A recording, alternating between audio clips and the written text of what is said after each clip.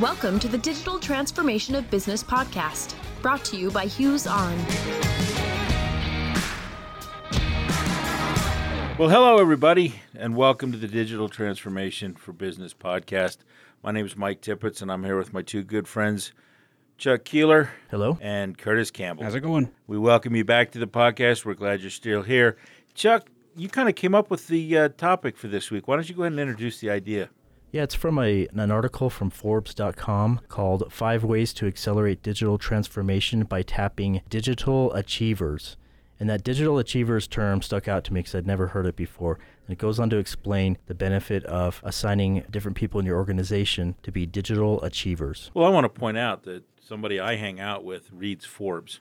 I think that makes that's kind of impressive, really, and that I'm associated with someone like that. But yes, it's available at Forbes Online, produced around August 24th, 2018 by Casey Foss and Kyle Hutchins. So Chuck, take us where, digital achievers, what did they talk about? What were some of the things that caught your eye? Well, for one, it says that you won't find digital achievers in just one place. You might think that they're already going to be residing in a certain part of your organization, maybe in IT, but some of them, of course, may come from elsewhere. It says you may find digital achievers in any number of departments or functions. It gives 5 tips, and we're going to go through each one of those, to kind of organizing this effort, those being: Number 1, get them together. Number 2, give them data to solve problems. Number 3, redefine their mission. Number 4, allow them to experiment and fail fast. Number 5, equip them with technology and tools that accelerate their work. So define, based on the what you've read here, and we've gone through this, define a digital achiever. Okay, so from what I gather, it's somebody who has the ability to grasp, and this is straight out of the article, the ability to grasp the fundamentals of working and competing in a world revolutionized by technology. It says digital achievers are inspired and motivated to drive change, and they thrive in environments of change, something many people do not. Yeah, no, I was just going to your point right there. In my mind, a digital achiever is really anybody who wants to be one. It doesn't have to be someone in IT. It doesn't have to be somebody in marketing. It doesn't have to be somebody, it can be somebody in accounting for that matter, who comes up with a new business process for doing something better.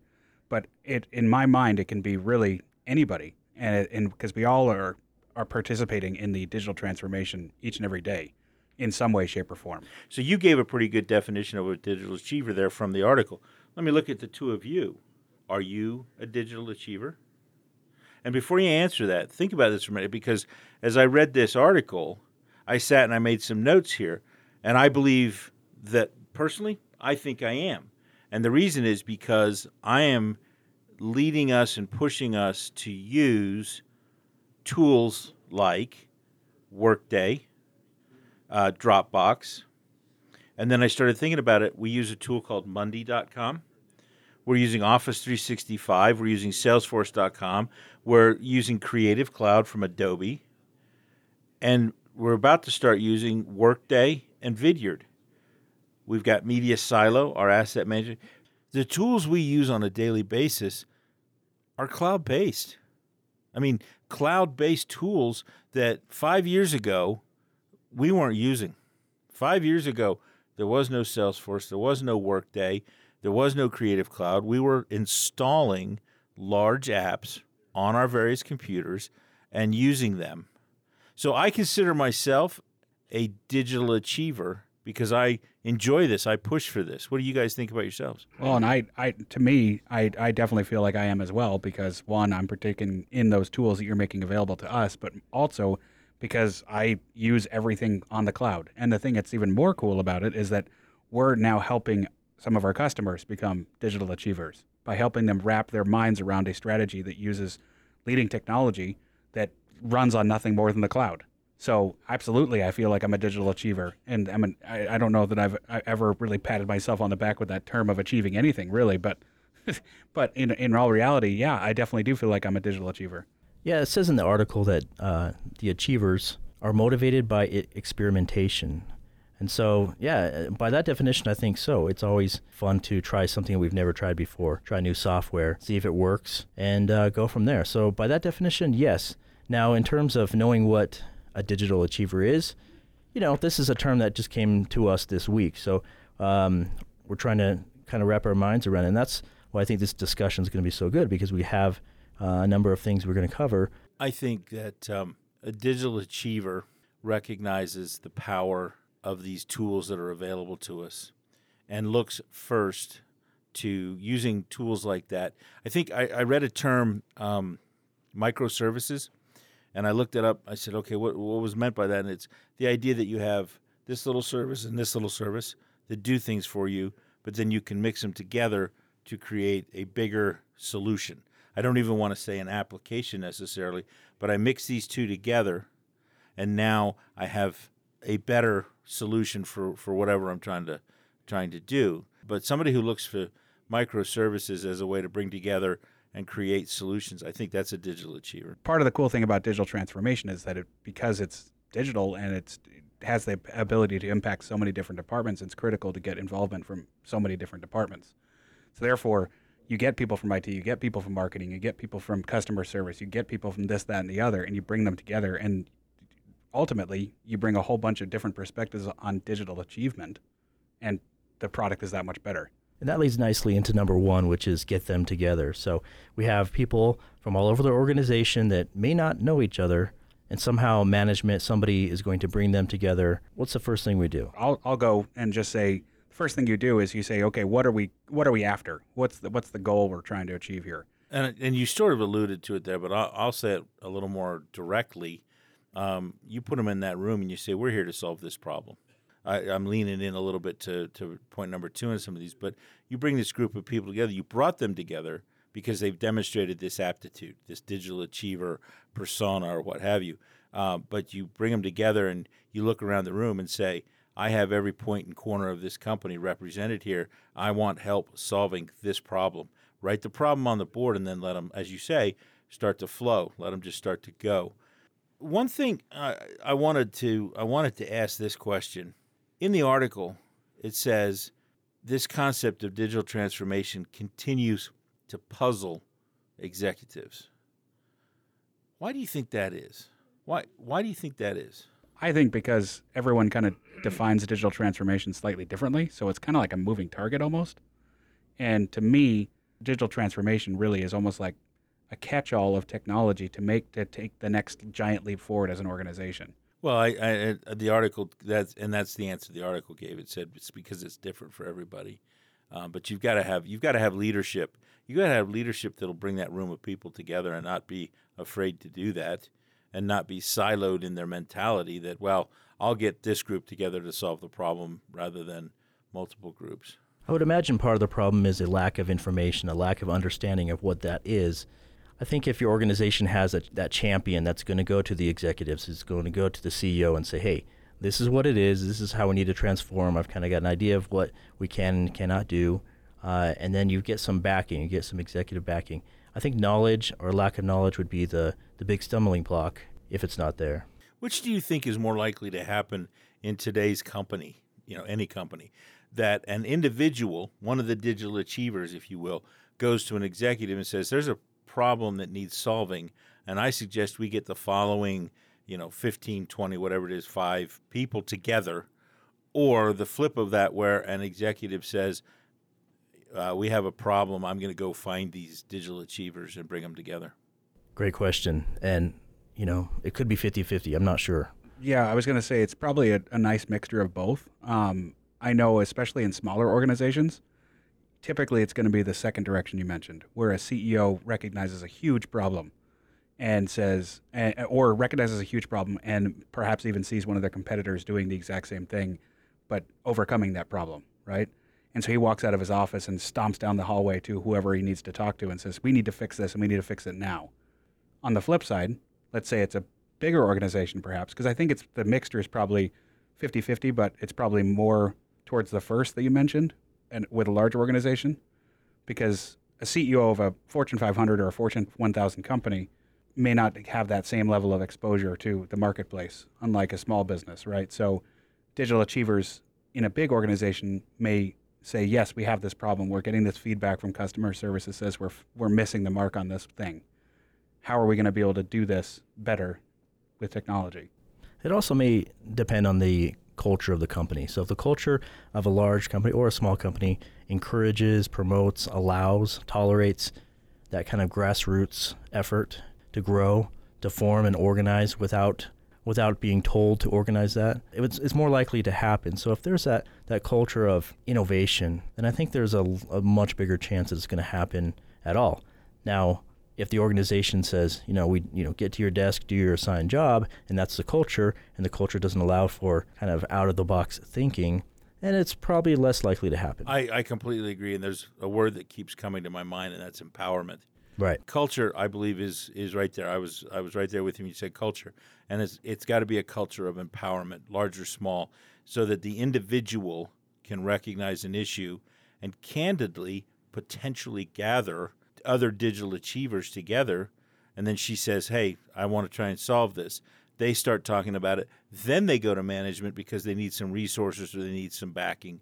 But it starts at that grassroots level. And the other thing that came out in this dialogue here just now is you guys both said it. It's when something comes in from customer support, something comes in from the customers. I think that's probably in a smart organization. That's where the ideas are coming from. How do I serve my customer better? How we're stumbling. Whether it's customers call in and we're having a hard time finding this information about them or doing something so we can serve them better and faster. Fix that, or something even more broad. That requires an even deeper thought. But yeah, no, get them together, get them talking. Whether it's management led or grassroots led, is an awesome way to get going. You mentioned problems, and that's number 2. Give them data to solve problems. So is this a fictitious problem that you give them to begin with, or do you find something that's actually a problem in the organization? Real problem. Don't waste anybody's time. I mean, think about it. If somebody came into us and said, "Hey, you guys figure out how we would do this," and it's not something that's really ever going to work or be done or is necessary in a company, you're not going to get any motivation out of that. But we need to fix this right now.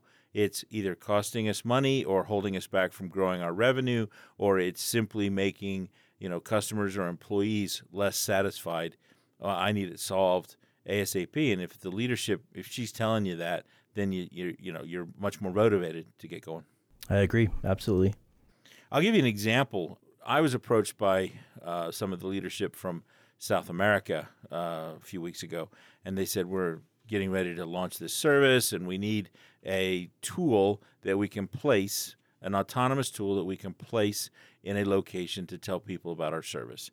And we talked about it, and I came back and I got together with a few smart people, and we started brainstorming, and we came up with a fairly rudimentary design of a marketing kiosk application. And we turned it over to some of our senior engineering people, and it was days they came back because they were using existing, going back to what I said before, microservices or capabilities. And it's blowing my mind. I said to them from the get-go, let's keep this rudimentary. Let's get the basics covered, and then we'll grow it over time. We don't have to have everything in release 1, but the things that are going to be in release 1 are amazing.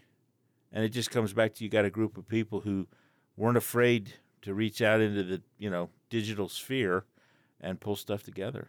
It's crazy. Yeah, the example that comes to my mind is one from history and one from a movie, Apollo 13. They have this, I believe it was a leak in the oxygen chamber or something, and they gathered up all the things that the astronauts up in space would have access to, whether it be a roll of tape or a little box or a different sized things. And they said, okay, we have to get this to fit into this, and this is what we have access to. And then some guy walks up to the table and dumps out all these, it looks like a bunch of random objects, right? And so the minimal data that they had was given to the team. The team had the pieces to kind of solve that puzzle, and together they figured it out. And so much like that situation at NASA 50 years ago or whatever, I think you can pull these people together and put them in a room and say, hey, this is what we know, this is what we have, this is the problem that we have, and just maybe step back from that point and say, go to work. Oh, yeah, the worst thing you can do as a leader is to draw an artificial fence start telling them how to do the problem. It's like, no. Steve Jobs is famous for saying, we hire smart people not to tell them what to do, to let them tell us what we should do. I mean, literally the dumbest thing any leader can do is get a room full of smart people and say, okay, this is what I want you to do. No, state the problem, right? In your Apollo 13 example, the CO2 was building up. The CO2 cleanser was what broke. They said exactly that. And that's such a great example because it's an extreme case. It's here's what they have, and they're not getting anything else, right? We're not going to run down to anywhere and pick up this or, drop this off. This is what they have. Make it work. Now, you come forward to today's environment and you sit down with a group of people. The beautiful thing is we have, in essence, unlimited access to technologies and tools. The only limiting factor may be budget or experience, but you just have this world of knowledge and capabilities and things that, I'm not even going to say young people, just experienced people know how to take full advantage of. Chuck, that was beautiful, that example. No, seriously, that to me defined exactly what we're trying to get at here. And that was a life and death situation. It was, lives were at stake. The reputation of this government agency was at stake. So it's a little bit drastic, like you said, a little extreme, but I think it illustrates what we're talking about. But not necessarily. I don't think it's to an extreme though, because we're living in an age where we're seeing retail stores shutter left and right. Well, I'll jump in here with. I was reading about, and it's a Utah-based company, but the name escapes me. They created a sock that goes on an infant's foot, and I believe it monitors the O2. Yeah, it's called an owlet. Yeah, an owlet. That's it exactly. Yep. And they put it on the infant's foot because they recognized a problem. SIDS, something I can't even imagine, how horrible that would be. But they put it on the foot. It connects to a monitor. They took Bluetooth technology. They took monitoring. O2 monitoring technology is not new. That capability is there. They just came up with a way to do it so that an infant can sleep and so can their parents and not worry about it. So no, it's brilliant because again, like you just said, it's not new technology. And that's a life and death thing. Absolutely. They solved, right? I mean, we're solving problems on a daily basis here at work that nobody's going to die, right? We want to continue to be productive and grow and do all these things, but nobody's going to die. When I read about that outlet, that's the name of the company too, I think. Yeah, it's fantastic. One of the things that I think underpins the ability to do this digital achievers being able to do what they do is a concept that we throw around fairly regularly, and that's called agile. Now, the agile is a methodology for doing things. Frequently, we refer to it in terms of engineering and software development and so forth. But I think it's a concept that you could use in life where you're attacking a large problem in small chunks. And Chuck, I think that's kind of where we go with number 3. You start to redefine the mission and start to say, okay, how are we going to do that? Yeah, number 3 is redefine their mission, like you said. And part of that article says, allow digital achievers to move quickly by breaking big concepts into smaller chunks of work. Your example of Apollo 13 from a few minutes ago, they had a very serious but a finite problem. So rather than trying to boil the ocean and say, well, we need to first figure out the bigger problem of getting these astronauts back down to space, so they looked at the very finite problem of that CO2 cleaner. They started at the most critical point and then expanded the problem from there. Yeah, their bigger mission was to get to the moon and back safely. This was something that they were able to break down into a very small task, very meaningful, very crucial, but they were able to focus on this one thing at a time. If I were gathering a group of people together, an example I would use is something to do with serving the customer. And the trick in my mind is to stay focused on the issue at hand to the point we're making right now. If possible, break the issue into multiple smaller pieces that you can attack, but don't let the collective expand, because the tendency will be, oh my goodness, if we do it like this and we solve this, we can do this and this and this also. Recognize that periodically we have to stop, release, and then move on. Yep. Right? Whether you're doing software, or you're doing hardware, or you're building, whatever it is, you can't just keep working until you have it perfected, or you'll never release anything, you'll never deliver anything, you'll never make a difference. So I think that's a key part of the culture. I would say a leader needs to kind of manage and deal with that. But at the same time, if you can instill in the organization that, we used to say years ago, you have to stop and bottle the wine, right? You got to stop and say, okay, this is the best we can do, bottle it, and, let it go into the process. And now we'll start on the next one, whatever the next one is. There's that balance between just slapping a Band-Aid on something and then letting it go on forever, right? So you've got to bottle that wine. You also don't want to bottle that wine prematurely. So how do you encourage this group to not just pursue the quick fix, but also not to, like Curtis said, boil the ocean or spend too much time, too many resources without achieving enough? Well, it's to Tip's point just a minute ago. It's this concept of they sort of solve a problem and they allow creep to come into the scope.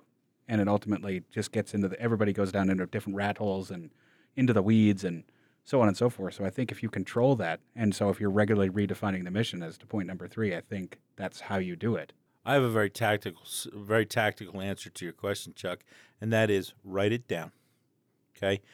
Go into WebEx Teams, write it down, put it on the virtual bulletin board, and then as we work on this, keep that in mind, right?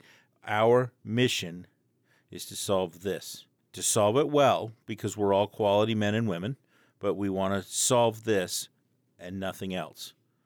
This is the mission. When you talk to, when we had General Renforth come and talk to us from the Marines, he spoke about missions and the focus and really just, saying to the Marine or the group of Marines, don't worry about anything else, just worry about this. There are others who will take care of whatever the surrounding ideas are, or the surrounding issues are. You stay focused on this, and if you break it down like that, then I can give full mental power to that and solve it probably quicker and better, to your point about quality. So focus. Yeah. I mean, that's for a person that's dabbled in enterprise sales, it's the same mantra that's very popular today, and that's selling the problem you're solving, not the solution. Yeah, absolutely. So that's number 3. Number 4, allow them to experiment and fail fast. We touched on fail fast a couple of times before, but I was having this conversation with some of my kids the other night. Listen, if you're not failing, you're not trying new stuff enough. You're playing it safe, right? You're playing it safe. You're staying within the old school, the old boundaries. Kevin Cruz routinely says if you're not failing, you're not learning. So learn and move forward, and be willing to let it go. That's a challenge. Once you start on a project, you both know this, and you realize, it's going to be significantly different than we originally thought, that, well, you know what, this isn't the way we want to go, just cut bait and move on, is a very difficult thing to do because I'm just around the corner. Yeah. The article says teams that are scared to fail tend to move more slowly, and their products are often too late to make a difference. And it goes on to say, consider the failure a lesson learned that helps everyone approach challenges a little differently going forward. Yeah, I mean, there's one of the best examples of this I can think of was the life and death of Kodak. I mean, that predates me by a ways, or at least in some way, shape, or form. They didn't see the digital transformation of digital camera and digital photography getting the legs that it was going to. So you have a humongous company that had pretty much a monopoly of that industry, saw a trend, but thought it was just a, pixie dust, that nobody would run away with it. And now you see Kodak as once a Rochester, New York empire to being nothing pretty much now. And I believe Kodak was developing all that digital technology. But they were way too late. That's but the they problem. were. What also happened, from what I understand, is that the management was kind of keeping it behind closed doors. Hey, don't let this get out. It's going to cannibalize our business. And so had they had the foresight perhaps to say, hey, this may cannibalize our sale of rolls of film, but we can be ready for the future. We can get into that digital age and we can be maybe a leader even. It's really funny. So my family got together for a family reunion a couple weeks ago, and my parents had just recently returned from this pretty incredible trip all through the Baltics and up through Scandinavia and everything like that. And he wanted to, show people, he kind of almost like show off, his cool trip, right? And, I grew up in the day where he would get those ginormous slide trays and click, on the projector, and we all dreaded that like the worst night of our lives of having to relive being in the car for, days on end. But I literally showed him with two tools. He was able to take his camera or his phone, because he took all these pictures with his iPhone, how it automatically was able to get onto his iPad, how he was able to use his iPad to then wirelessly connect to an Apple TV, which was then connected to a big screen TV. So without doing anything, he was able to pull out just his iPad and just go through a couple pictures. That slideshow. Yeah. So I turned a 75-year-old man into somewhat of a digital achiever. Well, certainly a digital presenter anyway. Sure. Yeah. Hey, and by the way, to Curtis's dad, who I'm sure is one of our podcast listeners, we love your pictures, whatever Curtis says. So Chuck, this whole discussion about these companies that do these services and things, I think kind of comes around to point number 5. Yeah, number 5 is equip them with technology and tools that accelerate their work. It's those tools that allow work to be accelerated so that when I get a lot of good ideas when I'm laying in bed and I can't sleep at night, right? So I may sit there and rather than run the risk of forgetting that idea in the morning, I can pull up my phone, go into Evernote, take a note, and then not forget that stuff. Do you realize that through the course of this podcast, I've been kind of mentally making a note, the number of things we have spoken of that are digital tools now? Yeah, the different Evernote, platforms. Chat books, all the ones we listed at the front end of this. By the way, I mentioned Workday, and I think I said it twice.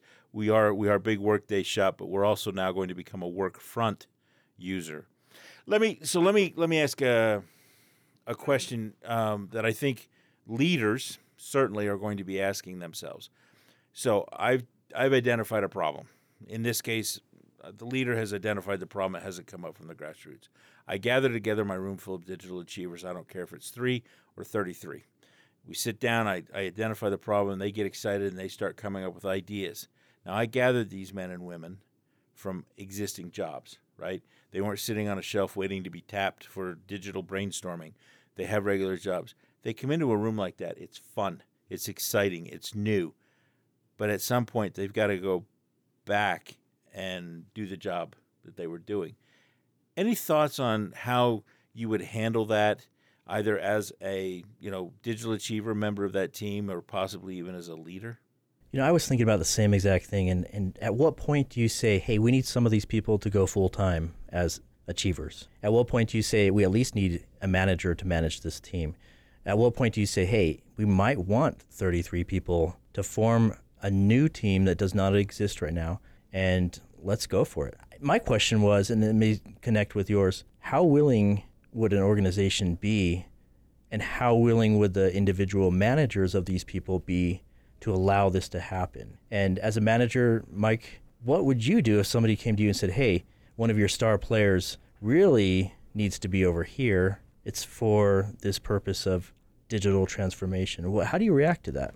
It's very difficult. I don't want to make it sound like it's easy, because leaders are measured by the accomplishments and the things of their team. And if someone comes along and says, hey, we're going to take a couple of your people, superstars or otherwise, and utilize them over here to this project that we believe is more important for the company, you're still going to feel like, I've got some things to accomplish. So now the smart aleck in me is, by all means, but I'll need 2 headcount to replace him, right? And that's not going to happen.